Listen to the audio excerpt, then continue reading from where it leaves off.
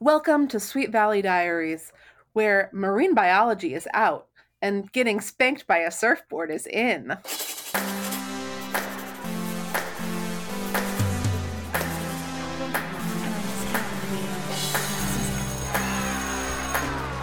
Book number 63, The New Elizabeth.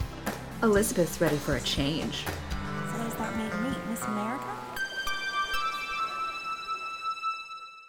Well, welcome, gladiators, to Sweet Valley Diaries, your favorite show about your favorite twins from a strange time in the not-so-distant past. I'm your host, Marissa Flaxbart, and I have with me one of my dearest friends, someone who has been on this podcast before, but it's been quite some time, the wonderful Caitlin McCann. Hello. Hello, I'm so glad to be back. It feels like it's been forever. It truly has. A lot has happened in Sweet Valley as well as in the rest of the world.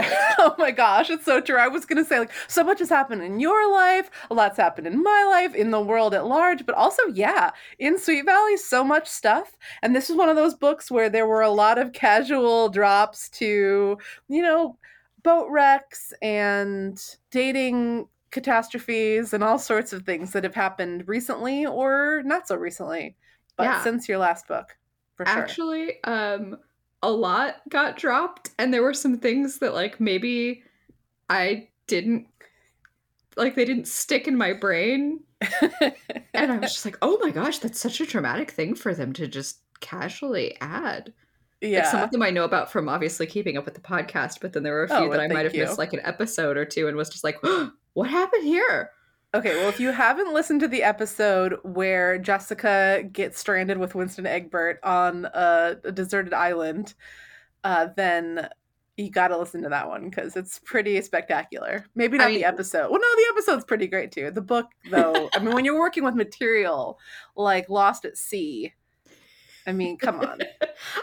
Truly, Winston has become one of my favorite characters within the Sweet Valley universe. I have a weird soft spot for Winston. He's always good for a laugh. Yeah, anytime he's there, the brief amount that he showed up in this book, I was like, yeah, hi Winston, what's up? Right. Well, something that is happening so far this season is that very little time is being spent at school by these teenagers, or at least we're not following them. All of the school scenes in this book, just like all of the school scenes in the last book, took place in the cafeteria, right? Yeah. The epicenter of high school, clearly. Right. Including the very beginning of the book when Jessica, Lila, and I guess it's Amy, maybe Kara, Jessica's crew are hanging out of the cafeteria. And the very first thing I marked in this book was right in the second page. So we'll set this up and then we'll talk about the title and the last book that you were here for. So Elizabeth has a perm, as you may have noticed. It doesn't come up much in the book, but it comes up at the very beginning. And Elizabeth's walking past their table where Lila and Jessica and Amy have already been whispering about her. Elizabeth says, "Are you guys laughing at my perm again?" "Oh no, Liz, we all like your hair," Jessica answered, sending a glance to her friends. "We think it's really cute." Amy smiled at Elizabeth, "But lots of people get perms. It's not really the most daring thing in the world." "Face it, Liz," Lila added, "Jess is the risk taker in your family. She loves the smell of danger. You're happy just to write for the Oracle and go to the museum." So I highlighted "she loves the smell of danger" in that book as well. What a thing to identify anybody with, but nevertheless Jessica Wakefield. She loves the smell of danger. Lila has earlier in that same passage, that same conversation before Elizabeth walks up, pointed out that, Jessica has pointed out that not everybody can be as daring and spontaneous as she is. And Amy has said, could you imagine a world full of Jessica Wakefields? It would be utter chaos. I can't imagine a world full of Jessica Wakefield. It's why I watch reality television and dating shows on a regular basis. Yes, definitely. Absolutely. But so this is the situation that Elizabeth finds herself in, and it is the reason why she is creating a new Elizabeth, right? The title of the book, The New Elizabeth. And I was really excited when this one was coming up because I've been waiting for an opportunity where it felt like a natural time to have you back. And your last book, all those seasons and years ago, was The New Jessica. Oh my gosh, I didn't clock the title similarity there. That's so great. Almost exactly the same. And The New Jessica, I don't know how much you remember it, but it was basically like Jessica was going through a very public makeover. Much more dramatic, actually, than the perm thing, right? No, well, in true Jessica fashion, much more dramatic, right? Like, she dyed her hair, she tried out an accent. I remember all of this very distinctly. Yes. Oh, well, I was thinking about it recently because in the last book, they said that she was pretending once again to be somebody else, but secretly. She was pretending to be these two different people, in fact, Daniela Fromage and Magenta Galaxy. Did you pick up on some of that? My favorite random tidbits from that, like if you were to just get plopped out into this book with no context, just the idea of Magenta Galaxy and Danielle Fromage, like that bit of drama and the B plot of this book, it made my day because she was so mad about being called out for something that she actively did, and like has no like regrets about having done either, for all intents and purposes, as you see it on the page in this book. But she's mad that people are making fun of her for a choice that she like wholeheartedly made. Yeah. There is a big part of me, I mean, not to make this whole episode about book 62, but there is a big part of me that, wants to have twins of my own just so that I could name them Magenta Galaxy and Daniela Fromage. Yeah. I mean, I would support you in that because I'm a friend, but... Thank you. You are the kind of friend that, would know that it was a bad idea, but support me anyway. Oh, yeah. I'm an enabler. That's what I do. Yeah, maybe like I could get some fish or something instead. But this is all part of this. What you're talking about is part of the very strange B plot of this, which involves Caroline Pierce of all people. But maybe we can hold off on that and focus on Elizabeth, and then we'll circle back to this B plot. So I love that you highlighted the passage that you did, because I actually highlighted the first couple of sentences of this book and left a note in my Kindle edition that was like, oh, good, we're starting this off with some sarcasm. Because the first line of this book is, "Watch out, everyone. Here comes Elizabeth Wakefield, the trend-setting fashion queen of Sweet Valley High with her daring new perm," Lila Fowler announced. And having gotten to know Lila fairly well over 60-something books, I think the sarcasm is painfully evident there. As is like the almost implied hair flip in some of her later conversation with Elizabeth and Jessica. And it just like put me in such a good headspace for this one. Like this whole book, I just felt like it started me off right. I also, for the life of me, could not get the courtroom scene out from Legally Blonde out of my mind when she's talking about a perm and ammonium thioclate and like all of this Elle Woods level stuff. So I just felt like I was in the best mental space to receive the absolute chaos of this novel.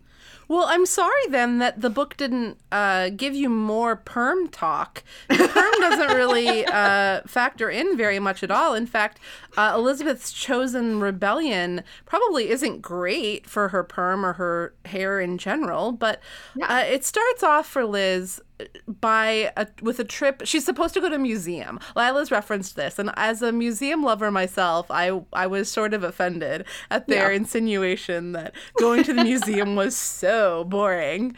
But she decides to blow off the museum, and she gets a bunch of magazines about like extreme sports. And then she goes to the sports store and is like, oh, maybe I'll try hang gliding. Maybe I'll try, I don't know, mountain climbing. And immediately finds out that everything in the store is so expensive. I, in the spirit of that sarcasm that it started with, I left some very sarcastic notes throughout my reading of this. And I think at one point, the expense, like her discussion of how expensive these extreme sports hobbies are. Yeah. I left a note. I was like, trust me, when you start unironically collecting typewriters in your late 20s, Elizabeth Wakefield, that will also be an expensive hobby. Yeah, probably more affordable for Elizabeth in 1990 than it would be today, for sure. Yeah. She could but get that some. also just felt like such an instinctively Elizabeth Wakefield thing. I don't know why that came to me, but I was like, yes, this is the future I see for you. Oh, totally. Absolutely. But I know we were going to talk about the cover and that perm. I just like could not stop staring on the cover, because it is, in addition to being a perm in the full blast 80s style, she's kind of got a bit of a mullet going. Oh yeah, I think that what we have is Elizabeth in a black and pink one-piece bathing suit, not a wetsuit, a bathing suit, holding just a really cool surfboard. Let's be honest. It's purple, like lavender with a pink stripe. Like, the 12-year-olds reading this book are like dying for this surfboard. Yeah, 100%. Very Unicorn Club. And she's got her permed kind of curly hair. I think it does look like a mullet. I think it's like pulled back in a half ponytail. Okay, you're giving her a lot more credit than I was giving Elizabeth. I was like, oh, some tragic choices were made. I've never aligned myself more with Lila Fowler. Well, I have gotten to see one other view of the perm. I think that's the last view we're going to get of this perm, because the next book is not going to have Elizabeth or Jessica on the cover, so we're not going to get a chance to glimpse at it. But it's definitely a gentle perm. What do they call that? Not a loose perm? You don't know. Okay, a loose perm sounds like a thing that I've heard. Yeah. Yeah. So we've spoiled it already, Gladiators. She takes up surfing because some other thing she was going to maybe do, like windsurfing or something, was it took lessons that were going to cost like $100 an hour or something. And there is a flyer on the window of this sports shop that advertises surfing lessons for $7 an hour at some place called Moon Beach. Yeah. Like, Moon Beach, first of all, just sounds like a place I would like to go to. It sounds totally really lovely and charming, as do most things in Sweet Valley, to be fair. Yeah. But like, I love that she, in the sporting goods store, immediately does what I identified really strongly with Elizabeth in her shopping haze, because she was like, of course I want the pink wetsuit. Naturally, how much is that, sir? Oh, and that's what it was. Scuba diving. Sorry to interrupt. Yeah. I just remember scuba. And it was like, you're going to have to take a lot of lessons. You're going to have to get a certification. And Elizabeth is looking for a faster change in terms of proving to everybody that she's not a fuddy-duddy than all of that would require. Absolutely. And my favorite, like, weird detail is that she's also eyeballing these, like, cobalt blue flippers and I think, like scuba mouthpiece. And the guy just bluntly is like, oh, yes, those are the top of the line, and those are from France. And I was just like, what sporting goods store is this? Right. What? And there's something where I think it's the, like, hang glider where he says, oh, you can take, I'm sorry, I'm just looking at this whole section now. I can sell you a nice used hang glider for about $700. So she's like, every single piece of this is insanely expensive. I'm going to go for the $7 surf lessons. Yeah, as you would as a teenager. And frankly, me in my 30s is also like, yeah, sounds legit. Go for the $7 surfing lesson. I know, right? It'll be a really totally normal, sane human being who's not weird or creepy at all. Yeah. And as for whether her instructor is weird or creepy at all, we will be getting into it. Let's very quickly go over to the part of the podcast where we talk about boys. Oh, yes. Who's a beautiful boy, who's a beautiful boy. I'm in danger of losing my head too. Because this is the main boy, right? I mean, there's not a lot of ogling that happens of fellas in this book. It's an Elizabeth book. What are you gonna do? She's the one that's getting ogled, right? She's the one who's so beautiful and can't stop staring at her. Here we have, really early on in the book, Elizabeth is entering the beach club at the Moon Beach. It's the Moon Beach Surf Club. As she stepped out of her car, Elizabeth heard the sound of laughter coming from the clubhouse. She glanced through the window and saw 3 boys and a pretty girl having a lively conversation. One boy, with lime green zinc oxide on his nose, was wildly waving his arms to make a point. He was tall and darkly tanned, with longish, sun-streaked blonde hair and a lean and muscular body. Elizabeth smiled at his wild gestures and opened the door. "And she's the one!" The boy with the zinc oxide on his nose pointed at Elizabeth and smiled. "Congratulations," he continued. "You win the prize." Which is quite an entrance to the next chapter of your life, Oh my Elizabeth. God. Everything about that, just this whole book, more so than usual in Sweet Valley, reminded me of a Disney Channel original movie. Oh, I could see that. Totally.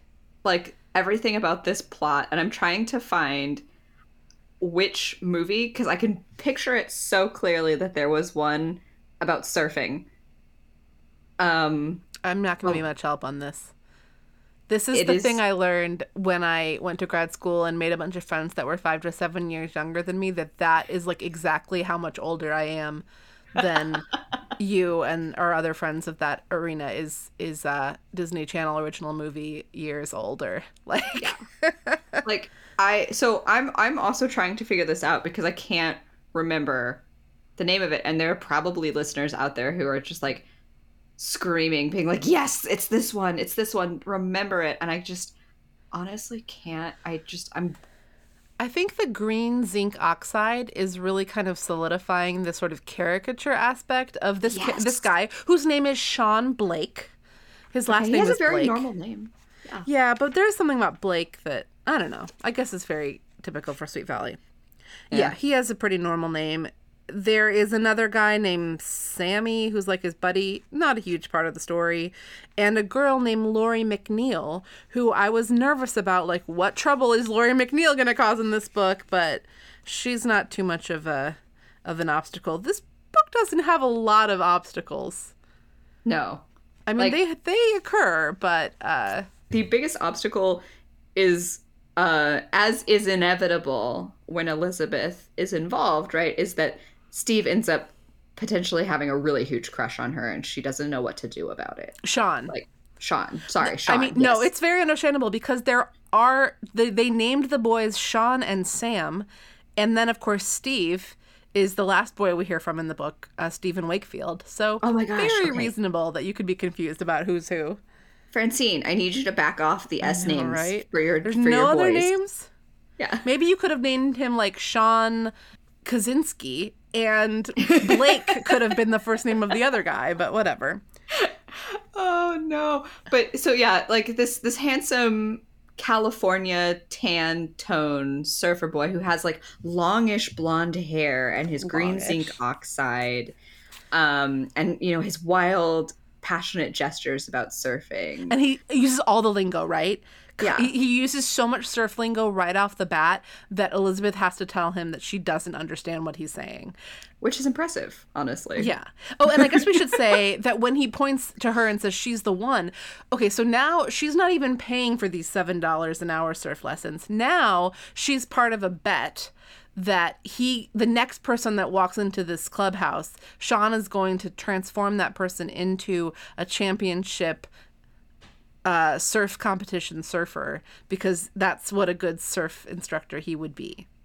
Yeah, because he's so knowledgeable and believes that, with even just like the tiniest nugget of talent, a good teacher can turn anybody into a pro surfer who can place in the competition happening just next month.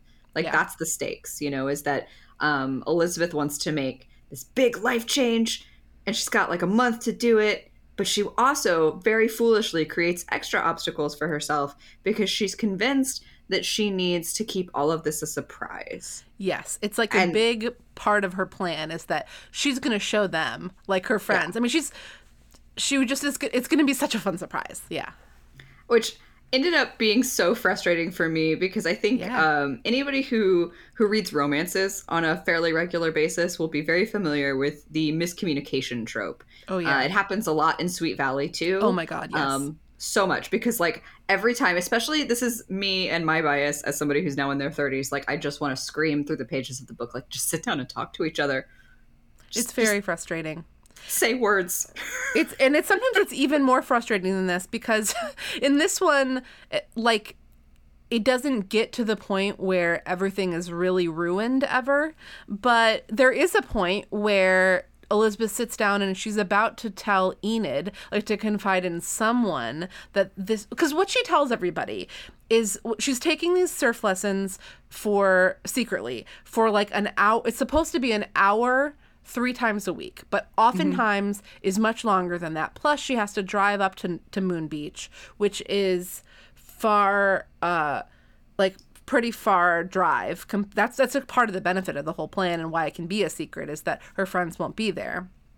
So she tells everybody, including her boyfriend Todd, that she is doing a marine biology project for extra credit. And this really does. I mean, it's a lie that works because it feeds totally into Elizabeth, you're so boring. And the more time she spends working on it, the more they're like literally yawning at the very idea of marine biology. Like, their eyes are glazing over. My favorite thing, though, is every single time that she tells the lie about it being a marine biology project, the phrase sea turtle eggs comes up. Like, she's like, it's not all sea turtle eggs and seaweed, you know, and she says that like over and over and over again. And I'm like, wait a minute, maybe I'm getting boring, but like, I would go hang out for some sea turtle eggs. Like, that sounds cool. I know they should have made it about like kelp and I don't know, like crab shells or something. I don't know, something boring. Yeah. Something that didn't sound like adorable turtles hatching and running to the sand for the first time.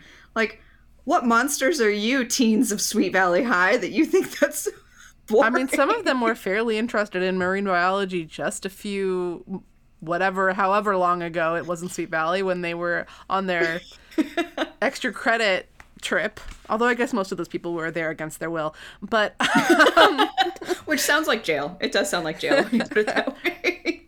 Well, it was extra credit for science class, so that's kind of like jail. Especially when you're failing and like you need the extra credit to pass the class. Fair enough. And I mean, in comparison to like Jessica and Winston getting stranded somewhere, suddenly sea turtle eggs might sound kind of boring. Absolutely, yeah. I mean, I'm surprised it doesn't come up more often. So let's just set the scene here. Like, what's happening is that Elizabeth is, you know, constantly having after school to go to these surf lessons. You mentioned that she had about a month. One of the harder buy-ins for me of this book is how quickly Elizabeth learns to surf.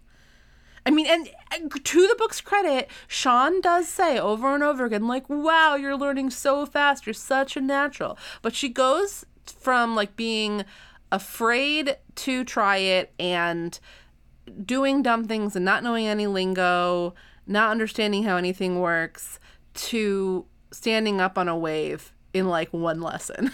Well, the other thing, too, that just absolutely tickled me about Sean's perspective was that she tells him, like, oh, he asks, like, the logical question of, do you know how to swim? And she's like, yeah, I've been swimming laps in my family's pool. And he's like, oh, yeah, that'll help you. Like, that'll be the same thing. And I'm like, no. Anybody who's ever been in both a pool and or the ocean knows that they're very different and that, like, there's some different skills involved. I know, right? I mean, do you remember when we went to San Diego that one time and Russ's dad was, like, trying to teach people how to go, like, body surfing? And I don't know if I was actually there for that trip, but I heard about it for years after the fact. I thought you were there. I don't know why. Okay, well, that is a thing that happened. And I remember just really, like, I grew up on Lake Michigan. And Lake Michigan has waves, but they're not like the ocean. And I find the power of the ocean and its waves extremely, like, undeniable, right? Like, I have been knocked on my ass and injured when I'm not even doing anything, let alone surfing, you know, because of how powerful it is. And on that trip, there was a time when I got sort of, like, turned over by a wave and, like, lost my breath, and it was freaky. And I was not really doing anything like hard. Yeah. And I'm also a very strong swimmer. So that was where my head went right away. It was like, this is dangerous. I wanted to learn how to surf. when I first moved out here, but I guess I am such an Elizabeth that I was with her on like, this seems dangerous. But whatever, you know, it's cool. She's giving it a try, but she is definitely going out there and like really going for it way too fast. Well, I also just thought, like, as somebody who identifies as a perfectionist, which I think is like one of the key things that makes me an Elizabeth over at Jessica, as we've established in the past, that like she just so naturally picks this up, which I think is like the biggest perfectionist trap, right? Like we're all, if you are that person, if you are an overachieving perfectionist, you are the type of person who's like, if I can't pick this hobby up in a couple of tries, like I'm just not naturally good at it. I gotta drop it. I can't like, like right.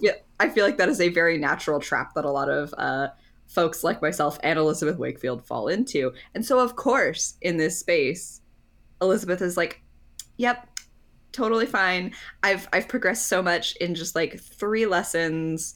I think I could hang 10 after like 6 lessons. And also the way Gladiators, the way that they talk about hanging 10 is like the pinnacle of surfing moves, just made my day.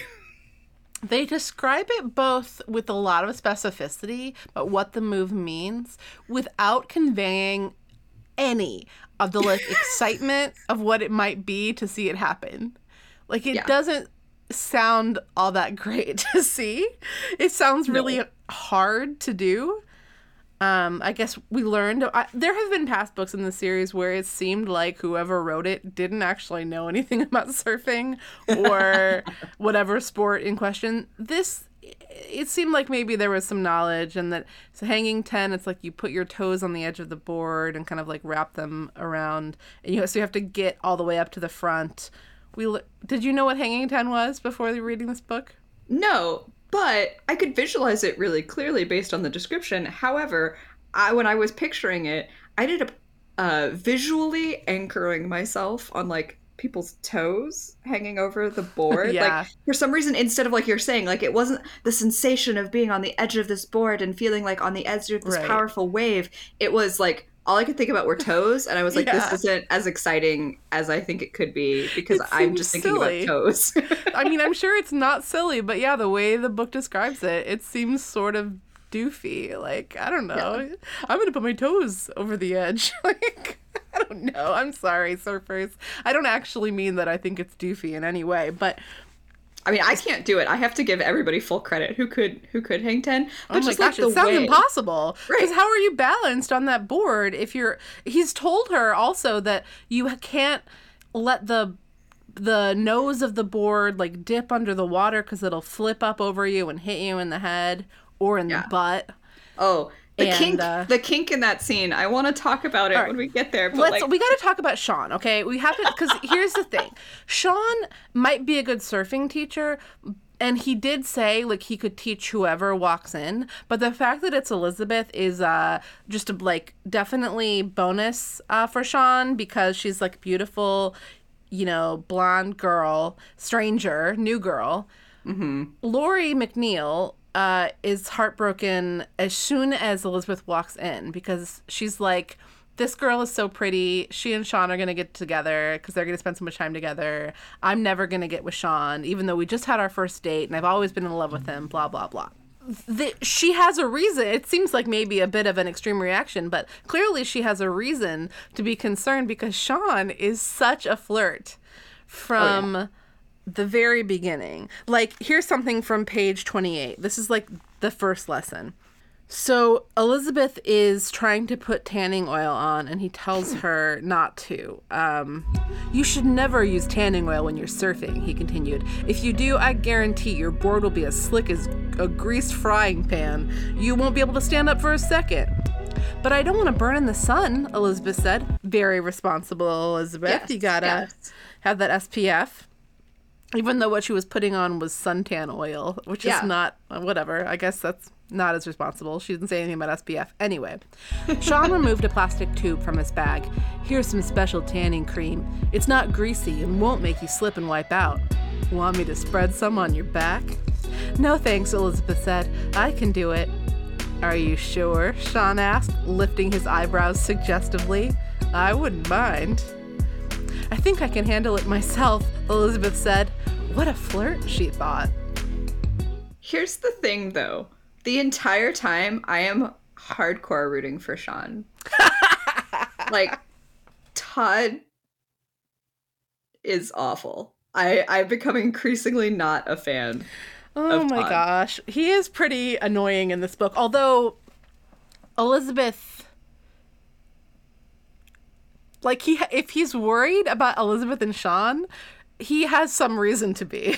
We'll give Todd which that. is fair. Which is fair, because like, Sean, as we've established with that scene, and I think that is probably, to be fair, readers, one of Sean's tamer scenes with Elizabeth. Yeah. He's really going for it. Like, and Elizabeth repeatedly is like, oh, well, he's dating that girl Laurie McNeil, so he must not really want anything with me, so it's not, that just must be how he is. He's just naturally a flirt, I guess. And she doesn't, for the longest time, she doesn't tell him she has a boyfriend, like... Nope. Which, to me, I'm like, hun, if you're not communicating that, like, maybe you're a little interested. And it's okay. He's got the green zinc oxide nose. How can you resist that? How are you supposed to resist that? Like, but honestly, so some of the other gestures that Sean, he offers to buy her, like, a soda after one of their lessons, because he just says, I just want to keep talking, I just want to spend time with you. Like, he's actually invested in Elizabeth a little bit more than Todd presumes to be in this book. He also in a peak white boy privilege moment takes her to his house, where he shows her his extensive and expensive collection of surfboards, including, like, very rare surfboards that he later allows Elizabeth to potentially surf on, because he cares about her so much. There's also a very dramatic scene towards the end of the book where Elizabeth gets a little cocky and goes out in, like, choppier water. And Sean goes and actually, like, saves her when she gets caught in a riptide and gets, like, cracked on the head by her surfboard. And she wakes up to mouth from Sean and is immediately, like, throws her body at him, truly, like, crying and grateful just to be alive. Like, she's having a very emotional reaction, but, like, there's so much more chemistry and tension between Sean and Elizabeth in this book than there is between Elizabeth and Todd. Once she's okay, like, once he's sure she's okay, he kisses her on the nose. Yeah. It's just like, it was quite forward. And at this point, Elizabeth has already told him about Todd. Well, it's just kind of, it is interesting how it plays out. There's the scene, though, that got us into this whole conversation happens before the big wipeout, which is when her board, like, slips out and it hits her on the ass. And so earlier on, she has tried to hang 10 for the first time. She's only been surfing for, like, 6 days or something. Liz, I surfed for a whole summer before I even thought about hanging 10. You're really an adventurous girl. Just what she wants to hear. You think so? She wondered out loud. I do now, Sean said, spreading some sun cream on his muscular shoulders. But when I first saw you, I had you pegged as just another good-looking scaredy cat. So when she reveals that, like, I guess she's not a scaredy cat after all, he says, I guess that means you're just good-looking. Elizabeth wished Sean wouldn't spend so much of the lesson flirting with her, but now that she knew he was going out with Laurie, at least she could tell he wasn't being serious. I guess I screwed up that ride, didn't I? Elizabeth said, anxious to change the subject. But you were punished for it, Sean responded, sending Elizabeth this teasing smirk. What do you mean? Elizabeth asked, already feeling the blush creeping up her neck. I noticed that the surfboard gave you a pretty good spanking, Sean chuckled. Elizabeth felt her cheeks burning. You're okay, aren't you? Sean asked, peering around Elizabeth. Just a bruised ego, Elizabeth interjected, turning quickly toward the waves again before Sean could notice how red she was. Like, okay, so I'm prone to reading into things like this because one of the things that I studied when I was at UCLA was, like, depictions of kink in media. And so this one is pretty straightforward with the reference of punishing and spanking. Right. But there was, like, I was on the edge of my seat where I was like, are we having a discussion about kink in Sweet Valley. Through that lens, I mean, we see Elizabeth like getting red and she's like feeling flushed. It's very like she's too nervous to even talk about it. And she talks about later when she goes into the water, like, oh, and her butt is a little sore, and like how she has to like persevere through it anyway, and it was like worth it to get spanked to learn this thing. And I was just like, oh my gosh, like little baby Dom situation. This is why you're rooting for here. Sean. Because Yes. when she and Todd finally get some romantic time together, all they do is like stare at the ocean and kiss. And we don't get it described very well. No. But here is a non-romantic scene between her and Sean, where there's this element of like flirtatious, like lust happening. Yeah. Like yeah. I think I was so disappointed that the plot was clearly aiming towards getting Sean and Laurie together, because I was like, no, this is your moment, Elizabeth Wakefield. You want to be really not boring? You dump Todd right now. I guess my feeling about Sean was that like there was nothing wrong with him flirting with her, and like they were having a rapport. Like, it's fine. He was going for it, whatever. I felt bad for Laurie. I think maybe I identified with Laurie as someone who has definitely been in a situation like that, where you're not sure where you stand with somebody that you're friends with. And then it seems like something's going one way and it doesn't actually happen that way. So I felt for Laurie. And then the thing is that Todd, as much as he's being a bit of a bitch, like he is being lied to. And it's very flimsy. And it's like you would rather spend time doing a needless extra credit experiment than, like, she's late for plans. She's canceling plans with him. Like, she's not being a great anything to Todd. But when I say that he's being a bitch, this is what I'm talking about. So after her wipeout, where she nearly drowns, and she gets a bunch of things go wrong. She gets mouth to mouth, so something goes right, I guess. But Sean has repeatedly offered to like take Elizabeth someplace, and sometimes she's even taken him up on it, which I think supports your theory that maybe she might be a little interested. Mm-hmm. But finally, he's like, you don't want to take the bus home after your near-death experience. Like, let me drop you off. And she has to go home because she has a date with Todd that night.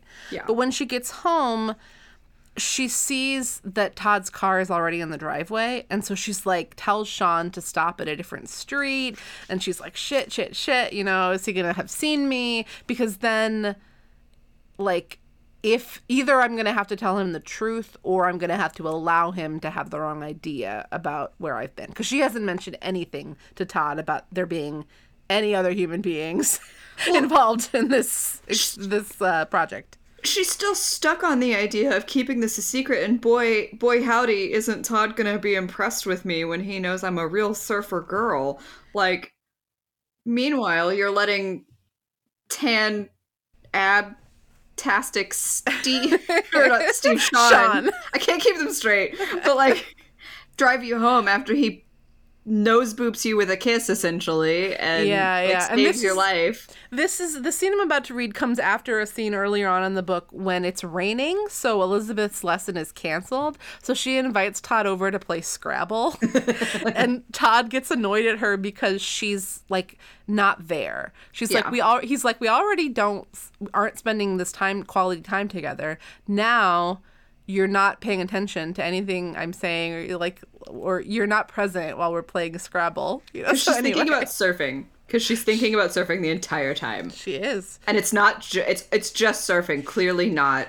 It's really so Elizabeth to get this obsessive and invested in whatever it is that she's doing, even if it's the thing that she's doing to try to be fun and spontaneous. But, okay, so here's this scene after she's made Sean drop her off at the house around the way. Todd was waiting for her in the hallway with his arms crossed.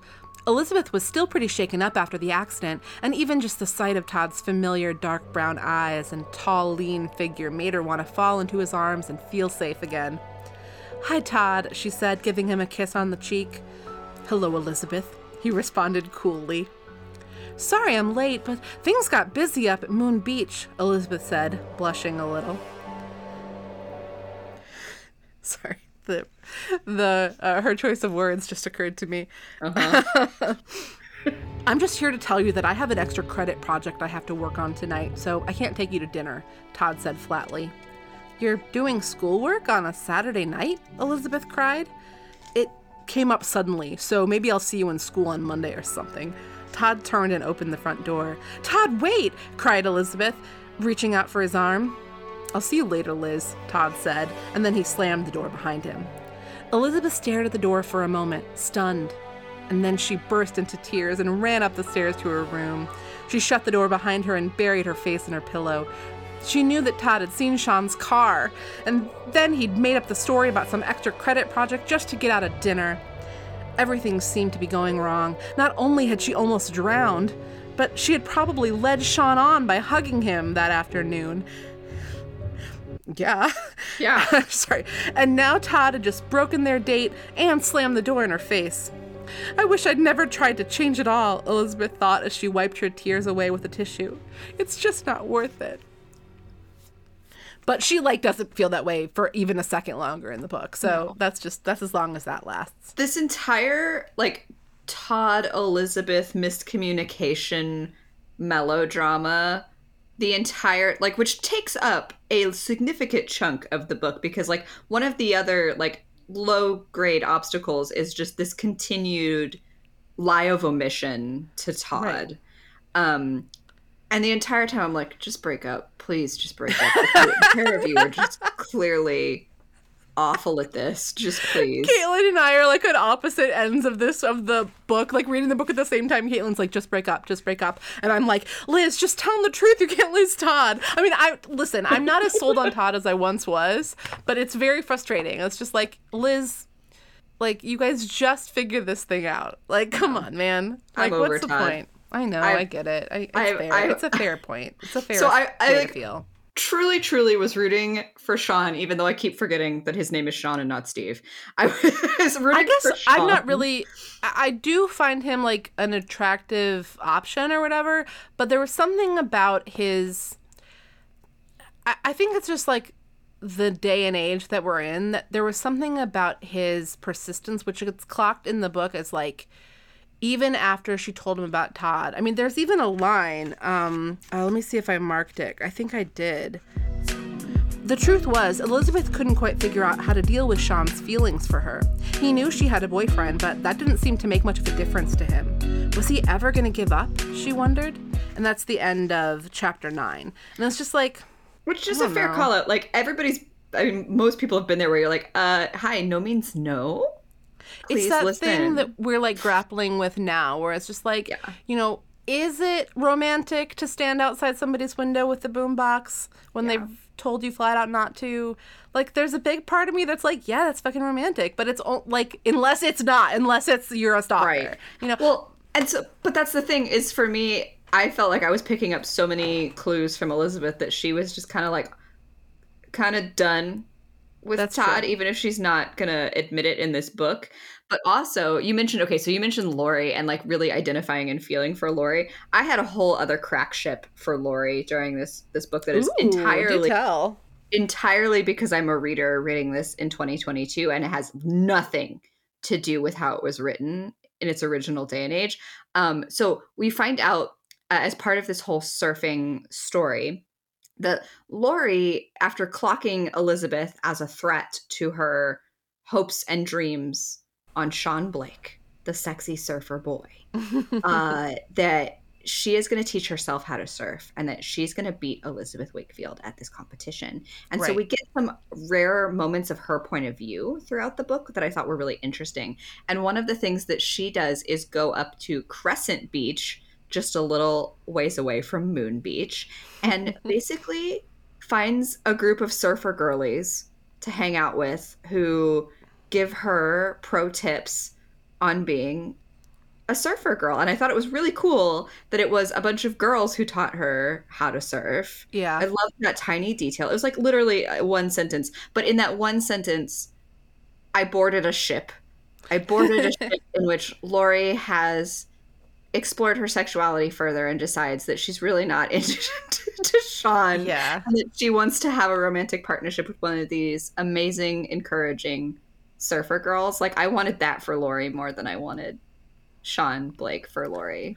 And in a true, I think, weird crack ship way, they're such minor characters, both Laurie and these like unnamed surfer girls. Unnamed, I wanted that for Laurie so much more passionately, because in her own way, I feel like Elizabeth Wakefield deserves a Sean Blake, you know, like more than like this poor, like, she needs a fling. Elizabeth needs a random fling to be different. Well, that's what I was going to say back when, like, I don't know if I felt like Elizabeth was giving signs that she wanted to break up with Todd, but clearly there were some signs that she was interested in Sean, the biggest one being, like, her reluctance to tell him that she had a boyfriend, you know? And she's been there before. But I think that, I don't know, I think that Sean is clearly a lot more into Elizabeth than he's into Laurie. And it does feel sort of sad for Laurie that she is so dead set on like finding out a way for Sean to see her. Yes. Like, which and was that's sad. gonna be, yeah, it's like, is that the guy you want? The guy who heartbreaking. Doesn't see you until you can surf? Yeah. Like, I mean, I wouldn't want that for my friends or for me, but also, to the point about Elizabeth maybe being a little into Sean. Like, at one point during their surfing lessons, they're going to ride the same wave. And she, like, looks back. And he's like, don't look back. Don't look back at me. You got to focus. Oh, my God. She does it again. And he winks at her. And she falls off her fucking board. And he's Don't tell me that that's not in a rom-com. Don't tell me that's not a scene in a rom-com. He's like, I told you not to look at me. Yeah. Yeah. I mean, that's, like, the sexiest moment of the whole book, frankly, now that you mention it. Right? I told you not to look at me. See, again, he's like he hasn't discovered it yet, but he's a dom in the making, and like, I didn't even put it together, but of course. Oh my gosh. I'm all about, like, at this reading, I really went places with my reading experience. I like went on my own emotional journeys. You know what? It's been 63 books, and it's about time somebody brought the BDSM perspective to the books, you know? We've been to Miller's Point enough times without seeing what happens. Let's make some shit up. Oh, while we're on some level of BDSM, let's talk. Let's talk about the degradation and humiliation of Miss Caroline Pierce. Oh, what a segue. Yeah. Oh my goodness. It's not necessarily sexual in nature for those. I don't mean to imply that, but like there's definitely it is at all, but like there's some dominance components in that Jessica Wakefield, the B plot of this book is that Caroline has gone back to her gossiping ways and has like let it loose. Trigger warning for like intense bullying between bitchy girls and the lower on the totem pole girls. Yeah. Anyway, well, so like go ahead. Caroline has let it slip. She's gone back to her gossiping ways. This whole drama that we referenced earlier of Jessica having some fake dating sites. Last books. Yeah. Secret. And she, you know, Jessica is horribly embarrassed because people are joking at her expense and calling her Magenta Galaxy in the hallway. And she decides she has to get revenge on Caroline Pierce. Jessica then finds out that Caroline recently dinged her father's or her family car and has to take a job at the Unique Boutique to it's like a news store at the Sweet Valley Mall. Yeah, to pay back. And so she decides, with Lila and Amy's help, that she's going to go in there and be the customer from hell every single time Caroline has a shift. And she brings Lila and Amy with her to spend money on things, like to buy things so that they don't get kicked out of the store for not being customers. Yeah. But Jessica's not going to spend any money at Caroline's job because that would be helping Caroline. The logic of it is a little bit screwy, but there is a line fairly deep into this plot. Are you ready for your crash course in boutique terrorism? Jessica asked. Terrorism! Oh my god, I forgot about that line. I also highlighted that. I was like, what phrase? Yeah. What? Well, we have a name for what Jessica is doing to Caroline nowadays, which is that she's being a real Karen. Yeah. You know? Oh my God, yes! There's no, like, racial element here, which I think is often at play with a Karen, but the thing of just being an entitled, bossy bitch, you know? And she's doing it on purpose. She's, like, wielding that power. And she knows that Caroline's manager will yell at her if she's not helped, which the manager does. And they come in and basically, like, unfold all of Caroline's sweaters.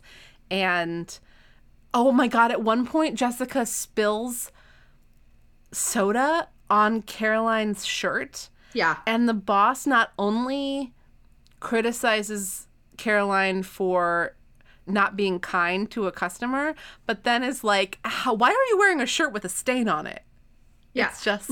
legitimately, I have had my moments with Jessica, both good and bad, throughout the series, but I don't think I think this tops, like, some of my most hated Jessica Wakefield moments, because I think this word sometimes gets overused today, but it was, like, truly triggering to anybody who has ever worked customer service or retail. Like, you have had these nightmare customers. Right, and you, like, start to wonder, like, are they fucking with me? Yeah. And in this case, they are literally fucking with her. I mean, not literally, but they are fucking with her. Yeah. You know? That would would be more like your initial proposal. Yeah, no. But there's a whole buildup of this intensity to humiliate and degrade Caroline for working at a retail store. So it's like there's classism, there's privilege, there's revenge, but it left such a sour taste in my mouth because it was just like, you privileged little wretch who has never had to work a day in your life for anything, and, like, how dare you go in and completely fuck up this poor girl's retail life. And bring your, like, rope your wealthier friends into it, too, so that they can buy things. Because to you won't justify deign your to being spend money. there. Yeah. I mean, that's half the fun of it, I think, for Jessica, is involving her friends in this kind of ritual torture of Caroline. Caroline does get hers, though. I mean, there's a moment fairly early on in this plot when Lila or Amy, I think it's Amy, is like, it's after the drink spilling thing, says to Jessica, like, I think you might have gone just about as far as you can go. Like, let's just say if somebody did that to me, I would not take it lying down. And instead, Jessica just continues to escalate. They bring shopping bags full of, like, dirty laundry and stuff, like, just so it looks like they've been big shopping. And then they have Caroline... Like, the manager makes Caroline bring their purchases to the car in a rainstorm so that Caroline gets all wet. In the rain! Yeah. Dirty laundry! In the rain! I was so livid with Jessica. Yeah. And I've not, like, I didn't think, if you told me at the start of this scenario that I was going to be backing Caroline Pierce 100%, I would have thought you were nuts. We never do find out how Caroline found out about Magenta Galaxy and Danielle Fromage. No. Do we? Like, we have no idea how she knows this. No. It's just implied that, like, Caroline's back to her gossiping ways, and, like, this is the whole problem for Caroline, is that she can't keep her mouth shut. Yeah, but this time the gossip is true. Yeah. So, and all the gossip Caroline has in this book is true. And legitimately, and Elizabeth even says that to Jessica at one point. She's like, you can't get mad at her for this. You did that thing. That's not gossip, it's facts. And so it was, like, very fake news, too, where she's like, no, this is like, you did those things, Jessica. You can't get mad at her for telling people that you did them. You know what really would have been a much cooler move on Jessica's part would have been, I mean, anything, but it would have been to just own it and be like, yeah, I was 3 people. Like, I've got all these personas, you know? Yeah. Like, she was so proud of it while she was doing it. Yeah, but Caroline does get hers in the end, does she not? It's beautiful vengeance. I was so proud of her. She totally flips the script on Jessica Wakefield, and Jessica comes in ready to just browse, and Caroline is so, again, I'm leaning into this for the hell of it, but she's, like, so submissive, and it's like, yes, miss, how may I help you, and what other things can I help you with? And, like, and Jessica clocks that, but she's just like, okay, well, all right. So, and then you're like, oh, let me pull some more clothes for you, ma'am. I will bring you more things. So Caroline comes in while Jessica is changing and swoops up all the clothes off the floor. Because again, Jessica Wakefield is the kind of bitch that instead of putting things back on a hanger, throws it on the floor in retail. I'm still hard stuck on this. But Caroline comes in and like completely just grabs all the things and is like, oh, let me take these for you. I'll be right back. And then Jessica's left like in her underwear in the store. And Caroline has taken her clothes as well. Yeah. Which is why, to really tie this up in a bow, Caroline Pierce is a switch. She is both dominant and submissive and can play it both ways. Absolutely. But she doesn't stick around to watch Jessica's humiliation. Instead, she rage quits her job and walks out with Jessica's clothes. So Jessica's clothes are essentially stolen, I guess. I would have liked a closing scene where Jessica opens her locker and the clothes are like neatly folded inside. Wouldn't that have been great? Oh my god, that would have been so good. That would be like again, when I felt this book so clearly as a teen drama. Like, obviously that's what they all are. But like sometimes they feel more like movies. And this one could have been like a Disney Channel original movie for sure. Yeah. Oh, maybe Mary-Kate and Ashley or something. Or like on par with 10 Things I Hate About You, with the sarcasm and the wit and the banter and the locker element of what you just proposed. Like, see, this is why you're a writer, Marissa, is because you come up with things like that. I'm like, yeah, I would have like loved that as a reader. Definitely helps me think of ways that the books could be better. Well, let's go ahead and wrap up this story for Elizabeth, because it all closes up at the big surf competition. She's told her friends, even Enid, like she hasn't told anybody the truth. She's really had to work hard to convince people to come to a big presentation that she has at the end of her extra credit assignment. Yes, her sea turtles and seaweed presentation. Yeah. And she really, really has to work hard. Todd doesn't even want to come. No. And then Jessica finds out that there's Lila finds out that there's a surfing competition beforehand. And Elizabeth takes that and runs with it. She's like, yeah, you guys should go to the surf competition first. Yeah, definitely. Mm-hmm. And then it all plays out just like she wants. You know, they show up, they're there. She's worried for a split second that Todd's not there, but he is. And they're all have the exact reaction that she wants when they hear Elizabeth's name read, which is like, our Elizabeth Wakefield? She would never do anything like surfing. She's never surfed a day in her life. But the Laurie McNeil plot is still outstanding, and they're all going to come together now. We were waiting for when Laurie McNeil's love of Sean was going to be brought to bear on the plot.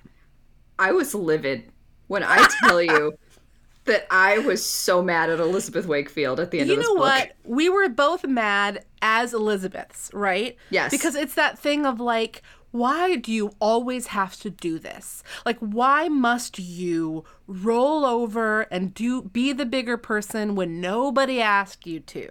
Like, It would have been fine. Sean still would have seen Laurie do a great job surfing. She doesn't have to win. Maybe she would have been a better surfer than you. Did you ever think of that, Elizabeth? You don't have to self-sacrifice, you crazy wench. Gladiators, are you reading between the lines of what we're saying here?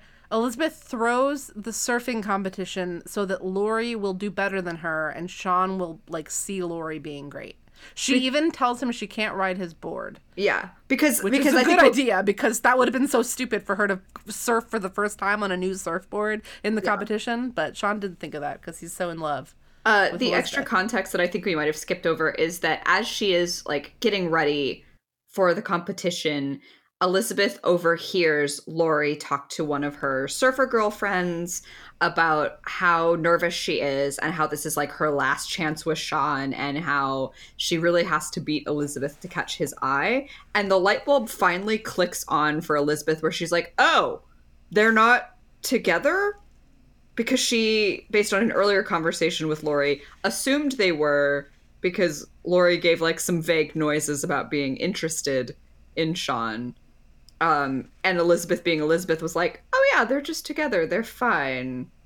So it dawns on Elizabeth at the 11th hour that Laurie is actually quite interested in Sean, and that she's quote unquote like ruined their potential romance, and she feels very guilty. And so she decides at that moment that she doesn't want to jeopardize that potential happiness. She runs to the surf shack to tell Sean that she would rather surf on her original board. She was going to surf on Sean's fancy surfboard, but realizes how symbolic that is for Sean and by extension for Laurie, and is like, oh shit, I can't, because then they'll both see it as like a green light that it's not. And when she tells Sean that she can't ride on his board, he's like, well, part of why I wanted it was it would be special for me to have you do it. And she's like, yeah, that's kind of why I can't do it. Yeah. Dude. The irony here, if we're gonna like throw everything else we've said in this episode out the window and take Elizabeth at her word, a big irony here is that one of the reasons why she never bothered to like sternly reject Sean, or at least not for so long, is that she was under the impression that Sean had a girlfriend in Laurie, and so he was just a flirtatious guy, like that's just how he is. Mm-hmm. And so if she had not had the misperception that Sean and Laurie were an item, she would not have gotten in the way as much of Sean and Laurie being an item, because she would have given him more of a firm rejection and been like, I have a serious boyfriend earlier. Right. And to be fair, I'm not mad at Elizabeth for having these moments of empathy and thinking like, oh gosh, I accidentally got in the way when I didn't mean to. I'm not mad about that. What I'm mad about is that Elizabeth decides that the only way to fix this is, instead of speaking to either party directly, she's like, I'm just going to throw the entire surf competition. And which is fine enough as a plot point, but what really bothers me is she starts this whole frickin' journey because she doesn't want to be boring, right? And then at the end, everybody is like congratulating her for at least joining this surf competition and doing the thing. Like they're giving her credit for it, but they're like, of course Elizabeth Wakefield is going to whiff off her board and wipe out. Yeah. Good for you for trying. And it's like, no, she's secretly like an idiot savant about surfing. Let her be. Be good. I mean, they do like, I feel like the effect is still essentially there. They were so surprised that she learned how to surf at all. But the other thing that I wasn't realizing until we were having this conversation now, is that she's also being very, like, patronizing to Laurie, because she is just assuming that Laurie couldn't win the competition on her own, right? Mm-hmm. Like, what if you why does Laurie have to win for Sean to be impressed with Laurie's surfing? And Elizabeth is assuming that she's going to win if she surfs her best. It's ridiculous. I will say though, go ahead. That exact description is what gave me such intense Disney Channel original movie vibes. Is like, the only way they'll be together is if somebody like she wins the contest. Oh, by the way, it dawned on me that that movie I referenced earlier, Rip Girls. That is name of the movie. That could also be the name of the club of girls that teaches Laurie McNeil how to surf. Yeah, the girls. The sweet bisexual or lesbian surfer girls that I envision in my head. Yes. So here is Elizabeth's infuriating moment of just really self-congratulation after she's messed up her ride by doing like a pratfall, basically. That's apparently hilarious. Mission accomplished, Elizabeth thought as she watched Laurie's face light up with a huge smile. The crowd was still cheering for Laurie's ride, and just for a second, Elizabeth imagined how impressed all of her friends would have been if she had done as well as Laurie. But I guess I didn't learn to surf just to prove to my friends I could be adventurous, Elizabeth thought. I did it to prove something to myself. And now that she had proved to herself that she could be as daring as Jessica or anyone else, Elizabeth had to admit she was looking forward to getting back to her old life, even if it was as predictable as everyone said.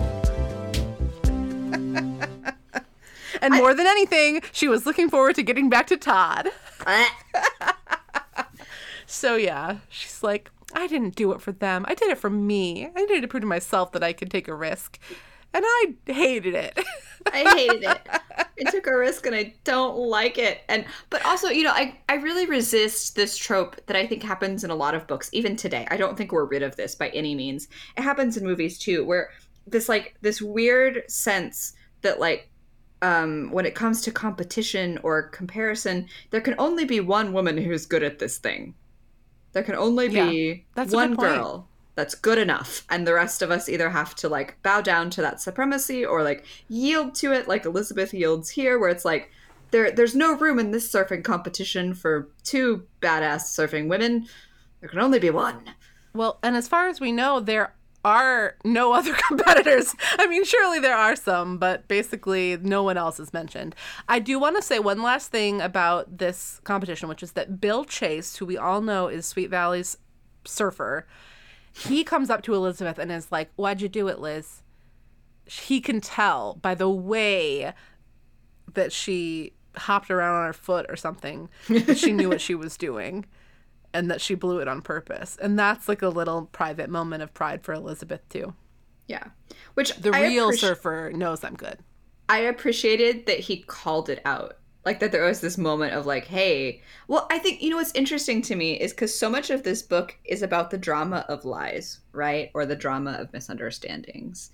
Right. And for that last little lie of omission to be acknowledged by somebody that's not Elizabeth is, I think, pretty important. Because, Sean doesn't understand. Sean doesn't realize that she didn't goof. He just thinks she made an honest mistake. That's true, which is interesting because Sean is supposed to be a great surfer too. Yeah. But guess not as great as Bill. Yeah. No, clearly the boys at Sweet Valley, way better than the dude bros at Moon Beach. Yes. Well, we should talk a little bit more about creating a new persona in Extra Drama. But before we go today, maybe you could tease the next book for the listeners. Oh my gosh. Let me get this up out of my Kindle library. We have a whole multi-page lead up to this, but there is almost nothing in the book that plants the seed of this next book. Usually there's a running thread leading up to the big reveal, seeds will be planted throughout the chapters. In this case, the only seed that's planted is that Caroline Pierce tells Elizabeth and Enid at some point that there's a new employee at the Unique Boutique who looks a lot like somebody we all know.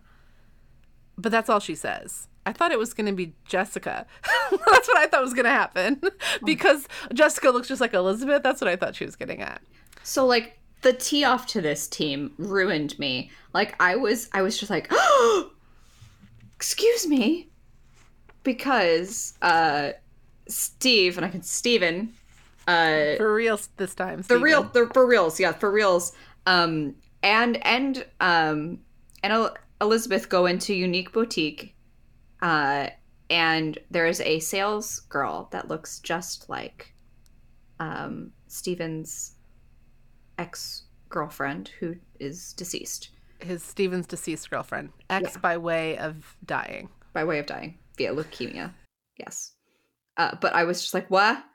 What doppelganger nonsense is this? But to your point, I will go ahead and read the stinger. So this girl's name is Andrea. Yes. So Stephen basically canceled on his new boo thing, Kara, to call up the store and ask Andrea in the very last pages if she would consider going out with Stephen tomorrow night. So that's where we're left. And then it says, what's going to happen between Kara and Stephen now that Andrea's around? Find out in Sweet Valley High number 64, The Ghost of Trisha Martin. Wow. Things are about to get weird. Also, I love that her name is Trisha Martin because that immediately makes me think of Donna Martin from 90210, Beverly Hills 90210. And Andrea, also a character from 90210. Yeah. Somebody was clearly watching their soap. I think the Aaron Spelling might have been watching Sweet Valley. Watching the books, I mean. The series didn't exist yet. Well, Caitlin, thank you so much. This has been such a treat to have this conversation with you and all of your great perspective that you bring to bear. Where can people find cool stuff that you're doing? There is so much more stuff than even the last time you came on. Oh, yeah. Well, first of all, thank you for having me. This is like always a true delight being able to talk. And thank you all for letting me go off the rails and bring BDSM into Sweet Valley. They're thrilled. They love it. Yeah. You love it, gladiators. You know you do. But if you are interested in watching me flail about books on a regular basis, since I was last on the show, I started a small YouTube channel called The Lit Review. And I try to post a couple times a week about various bookish topics. I have a like TBR game where I pick the books I'm trying to read in a month based on Candyland, but I've kind of like let that thing grow in a lot of different ways since then. I talk a lot about romance novels. Romance novels are my jam. And I'll do a lot of like book unboxings because I love bookish mail. And you can also find me on my various handles. It's always at Caitlin E. McCann. Basically like Instagram. I just started a TikTok just as an experiment to see whether or not I could youth it up. And we'll see what happens there. But if you'd like to follow me, I would be happy to see anybody there. And if not, no pressure. It's cool. I can handle it. It's going to be your jam, gladiators. And of course, you can find Sweet Valley Diaries on Instagram at Sweet Valley Diaries or on Twitter at Sweet Valley. There is also TikTok sometimes at Flaxbart. That's my name. Remember that you can write me an email, sweetvalleydiaries@me.com. And the best thing that you could do is to just tell a friend through your voice and, real IRL channels or however you like to social media eyes about Sweet Valley Diaries. That would be great. Good recommendation from a friend is always helpful. And until next time, remember, try new things, but don't be afraid to tell your friends about it. It doesn't have to be a surprise. Yeah. There's a difference between tragic secret and surprise. Go for secret or surprise, not tragic secret. It's good advice. It's good advice. Bye. So does that make me Miss America? I love a bookish mail too.